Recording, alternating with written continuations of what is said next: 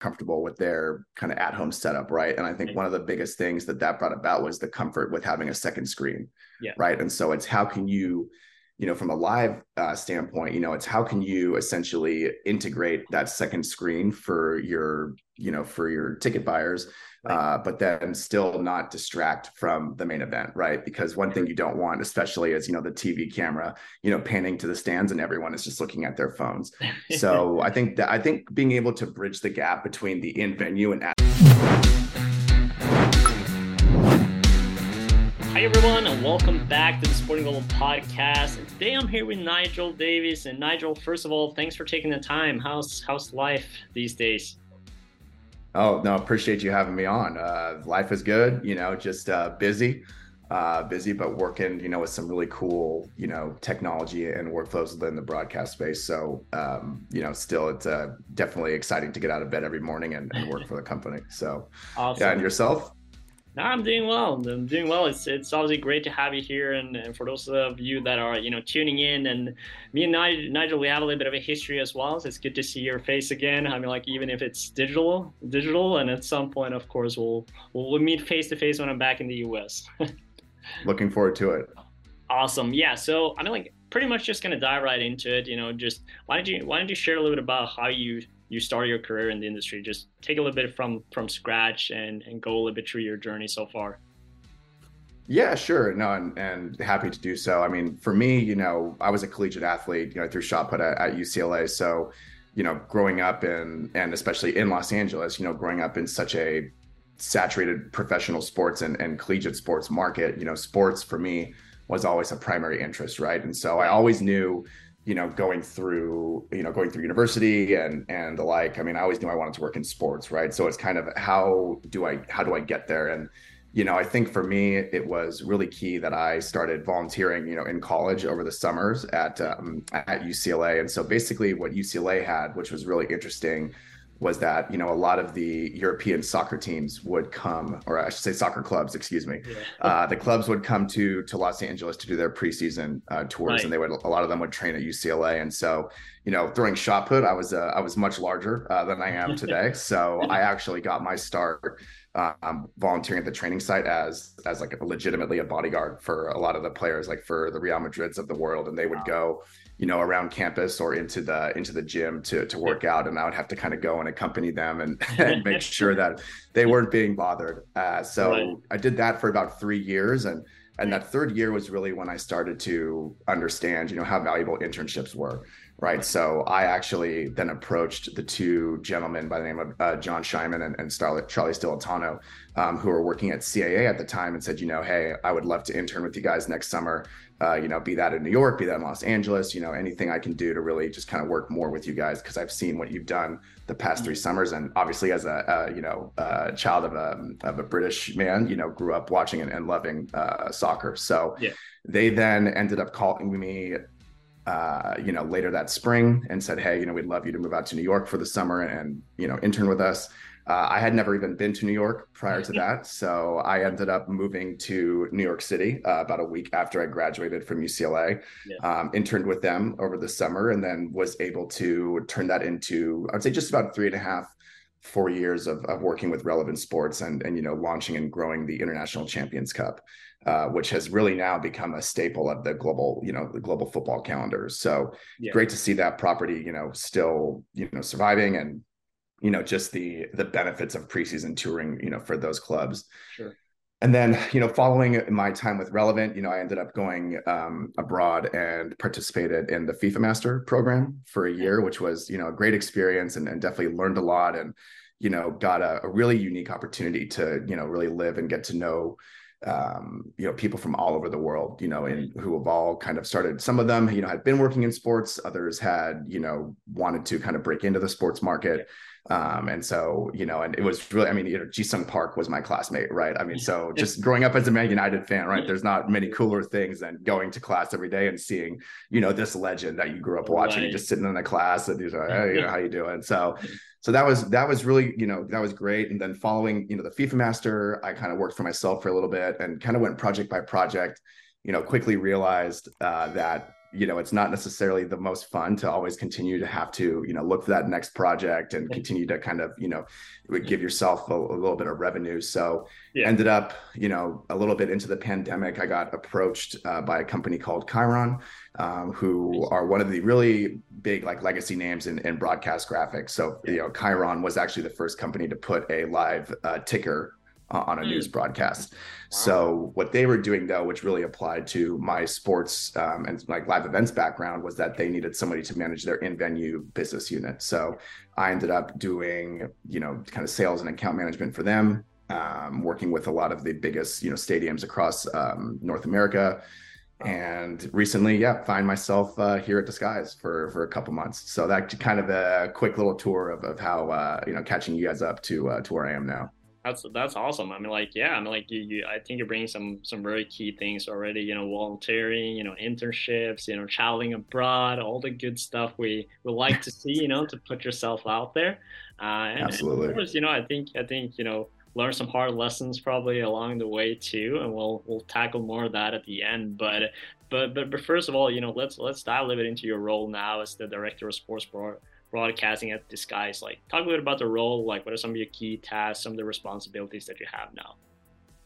Yeah, sure. So Disguise is a really interesting company. They're very innovative, and Disguise actually, got its start in tandem, working with U2 to basically figure out how you can create a, software on hardware platform to be able to help, bands that are doing these huge global tours to essentially have that same experience in every single venue, so that any fan of whatever band around the world can say, I had this exact same experience on this tour. And and that's kind of how Disguise was born. So we now, do a lot in the extended reality and, kind of mixed reality, augmented reality environments. But we also, utilize Unreal Engine, which is the kind of video game graphics engine by Epic Games. So we're actually part owned by Epic Games as well.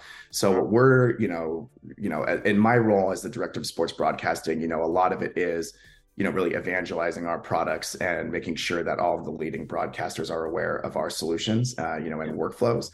Yeah. So from a kind of sales and business development standpoint, I'm always talking to people and, talking to the broadcasters, to the teams about different ways that we can partner and work together, and really trying to build those, symbiotic relationships, right? And then another key task that I have is also, account management, in the sense of, really being the point person for a lot of these, larger broadcasters to kind of come to, and making sure that we are actioning on everything from, current hardware and software to, future projects, to also just maintaining service level agreements and making sure that they, that everyone is buttoned up, and making sure that everything agreed to, is managed properly.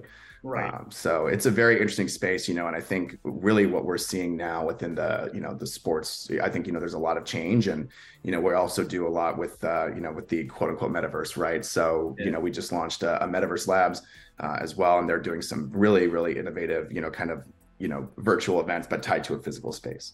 Right. So, I'm really happy to be here. And like I said, I think with what we, have been doing, everything from, film and TV to concerts to virtual production, I think we're really on the pulse of the innovation within the market. That's awesome. I mean, like, obviously, pandemic, brought a lot of innovation, and obviously, it's creating a lot of possibilities and opportunities in the space, and specifically the sports market. And talk a little about, obviously, you mentioned kind of Disguise's involvement in different kind of sector, but especially in terms of the sports market, like what is the role exactly of Disguise there, and what are some cases you worked on so far, and a little bit about like how do these partners and clients of yours utilize both your hardware and I guess also your software.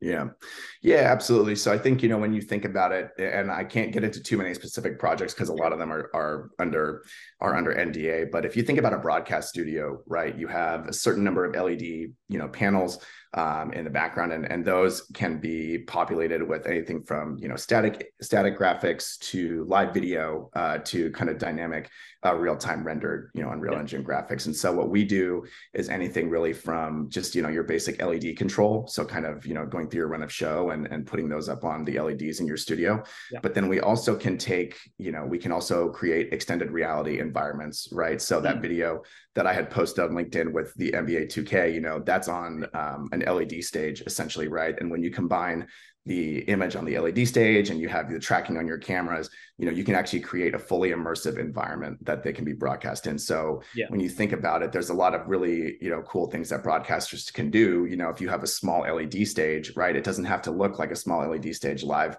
on broadcast. It can be a fully, immersive world. And that, what we can do that's really interesting is we can actually input live data into the extended reality environment. So if you think, from a sports betting standpoint, we've done some projects with broadcasters that, we've built out a full casino environment for their TV shows, and they have, betting lines and odds and, constantly refreshing in the background. And then on the kind of live event side within stadiums, we can do a lot of projection mapping and LED control. And we're also, really close to a couple partnerships that's going to really, drive fan engagement in a lot of very unique and innovative ways. So, there's, we kind of have the studio, broadcast side, but then we also do some really cool stuff within venues. And, we've done some work, we've done a lot of work in Europe with some really key venues out there as well. And so it's really just kind of bringing those examples to the US market and, just really trying to champion the company and get us into as many places as possible. Right. Well, I mean, like, it's definitely the market to be in. The Americans love innovation, technology, and especially how to utilize that for their fan engagement and fan behavior, right? So especially now, I think, with the pandemic, everything, coming in terms of, both, just the requirements, right, of what people have, the expectations people are having. It's just, probably elevated many bars, through the pandemic, right? Because suddenly, everything is going digitally, everything is, kind of, it's just harder also in a sense to get people out of their homes. I think in many ways too, you kind of became comfortable in your bubble, right? And so absolutely, you had to move fast. And I wanted to talk a little bit about, especially through this time, right? Like, what are some trends you've seen in the sports broadcasting market, and especially like what has some been like, I guess, some key elements during the pandemic that have kind of changed it up a little bit? Yeah, absolutely. And I think one thing that you kind of touched on, right, where, everyone got a lot more comfortable with their kind of at-home setup, right? And I think one of the biggest things that brought about was the comfort with having a second screen, right? And so it's how can you, from a live standpoint, it's how can you essentially integrate that second screen for your ticket buyers, but then still not distract from the main event, right? Because one thing you don't want, especially is, the TV camera, panning to the stands and everyone is just looking at their phones. So I think being able to bridge the gap between the in-venue and at-home experience has been something that has become, quite challenging.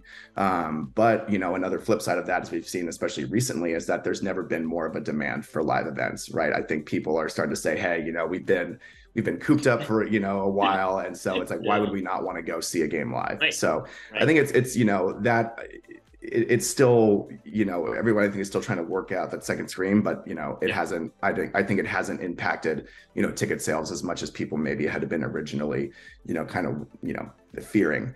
But, and then I think, as far as really trends within the broadcast market itself, is I think one of the really interesting things we've seen recently, and it plays well to what Disguise is doing, is that, Unreal Engine has really emerged as a kind of first choice graphics engine for broadcasters and for creatives. So within that as well, you can do a lot more with Unreal Engine as far as, extended reality and augmented reality. And it becomes as you build video game environments with Unreal Engine, you can do a lot of very difficult, environments quite easily with Unreal Engine.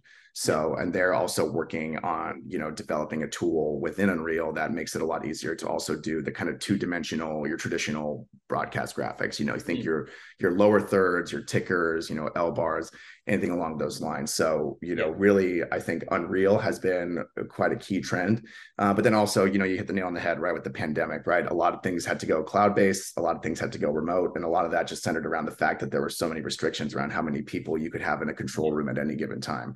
And really, that's, one of the things that really made Disguise pivot to extended reality when it came, Right. when the pandemic hit, and a lot of that was done within film and TV, right? Because all of a sudden you have these restrictions on travel, you have restrictions on how many people can be in a room at any given time. Yeah. So when you substitute all of that travel and you have, a large LED stage, and you can create essentially any world, or be anywhere in the world, with very cinematic quality backgrounds, all built in Unreal Engine, Yeah. it became a very good solution for a lot of for a lot of studios. And so really then that kind of trickles down into, the broadcasters as well. Right. Oh, it makes total sense. And I mean, like I've seen some videos on Unreal Engine 5, some Yep. amazing technology that is coming up, and I mean, like it's just amazing to see the realistic aspect of what it looks like these days. So a lot of potential, of course, and then it's just knowing how to utilize it and making it as an asset, right, at the end of the day, and not just kind of,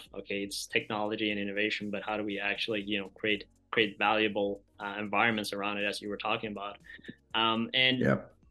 obviously, talking a little bit about, going down more closer here to the end, a little bit about some lessons that you brought with you, in your current role from your time at Chiron and traveling abroad and stuff like that. Like, what have been some things that you've seen and learned along the way that you're now kind of utilizing in your role at Disguise? Yeah, I think, well, going back to traveling abroad, right? I think that's really beneficial in just kind of having, you learn how to relate and connect with people that are from very different backgrounds as you, right? And so especially, in a sales role where, you have to go in and have conversations and really connect with people, Right. that kind of experience for me. Yeah. And even going back to, relevant sports in the International Champions Cup, working with teams from Greece, from Portugal, from England, from Italy, it's like you always have a kind of different, there's a different way that people operate and there's a different way that people work, right? So you kind of really have to become accustomed to that.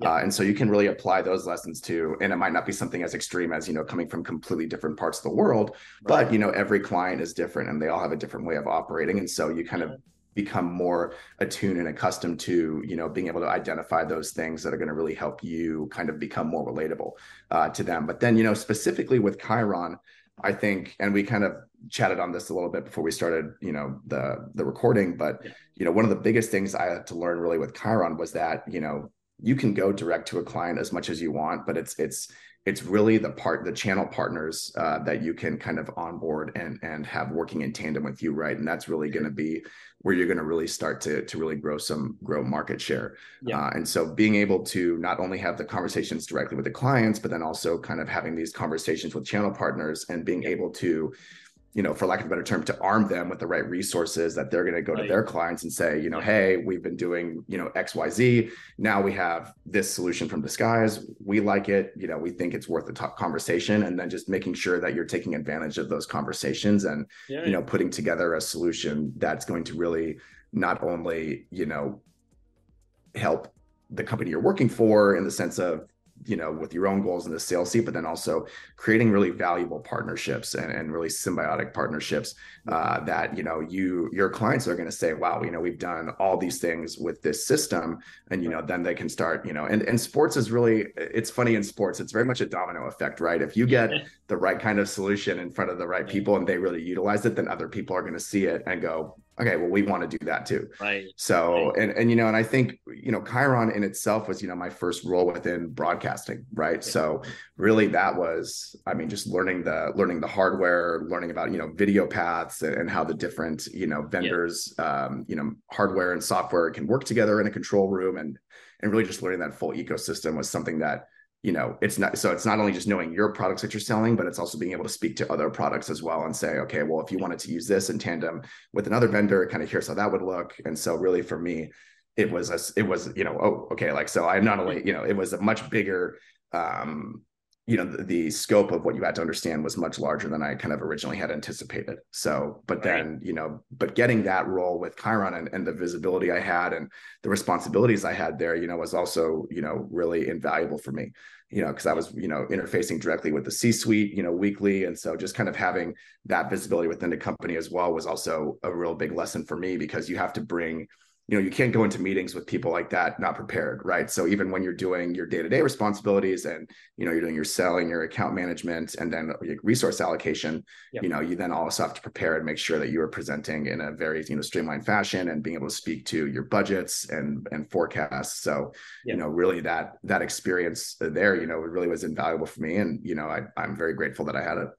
Absolutely. No, it makes total sense. And I'm sure it put kind of like a benchmark of how you're, working today with these guys. And, you're just knowing kind of like that, relationship factors and the stakeholders involved, as you were talking about, right?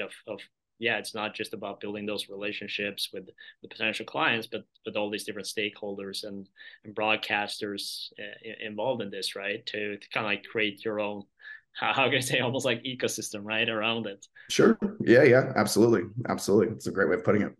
And I mean, like I think obviously one of the key things we touch a lot upon is obviously kind of talking a little about tips, right, that we wanted to have for students that want to work in the sport industry. But I want you to kind of like talk a little about tips around sales, because I think sales is one of the areas where people are a bit afraid. They're a little bit often kind of skeptic into sales, and I think is a very important thing to talk about. So. Mm-hmm. From your side and working with sales and kind of like in the industry now for quite some time, especially in sales and all this, like what are some tips you have for students, young professionals that want to get into the industry, like, and talk a bit about how sales and that kind of angle could be a great opportunity for a lot of people. Yeah, no, and I think there's certain parts about sales, right, that it goes down to someone's personality, so I don't think, just to be completely honest, I don't think sales is for everyone, 100%. But I do, there's certain things in sales that and honestly, with my time at Chiron, that I learned was, sometimes when you're working on huge deals, right, and you see the numbers that you're proposing and you just think, oh my God, this is so much money. But one thing you really have to be able to separate yourself from is it's not like your money. It's not my money, right? These companies have, it's not like a 1-for-1 scale, right? So once you can kind of become accustomed to not being, kind of personally wowed by the cost of some things, that becomes very helpful, because then you can speak a lot more, objectively to the price and to say, but it's also not only that, but it's also, this is another thing I learned, before Chiron, was that, in sales, it's a phrase that I love, is that, closed mouths don't get fed. So you have to be okay with asking questions and asking for those opportunities to get in front of people and present, right. But I do think, for what it's worth, I think that, starting in sales or, working, for, a time in sales can set you up to do several other things as well. Yeah. And it's really, and one of the tips, I think that's really key in the sports industry is that, you're not always going to get the role you want at first, right? And so it's really about building up a skill set and being a sponge and being, really multifunctional in a sense to say, hey, yeah, I might not have done marketing, but in sales, I worked very closely with marketing on what kind of unique selling points we have and how we essentially, get those out to the market. Or you could go theoretically more into just, pure account management as well, which also has an element of sales to it, but you're not, kind of just constantly calling and hitting the pavement and, evangelizing those products. But I think one of the things that I tell people most, and, so many, and, candidly, so many people always just like, oh my God, I would love to work in sports, or I would love to do this. And they've already started working in other spaces. And I just think that, people have to really be prepared and understand the level of commitment it takes to work in this space. And, the hours of working in sports, right? If you have a client that has a game on the weekend and something goes wrong, you better be able to answer your phone, at 7 p.m. or 8 p.m. on a Saturday night and handle the issue. Right. And so I think a lot of people, they say, oh my God, like sports, I want to do it. And it's like, okay, but there's a lot of caveats to that. Right. And it's not a similar life. It's not a 9 to 5, it's not a Monday to Friday. It's a Sunday to Sunday kind of job, so I think, from a sales standpoint, I would say just, you have to be confident, you have to understand, you have to go in prepared to every meeting you have. And, it's just about, and I think sales and account management, especially in the sports space, is just, it really boils down to how do you treat people? How do you treat your clients? How do you interact with people? Do you go to bat for your clients?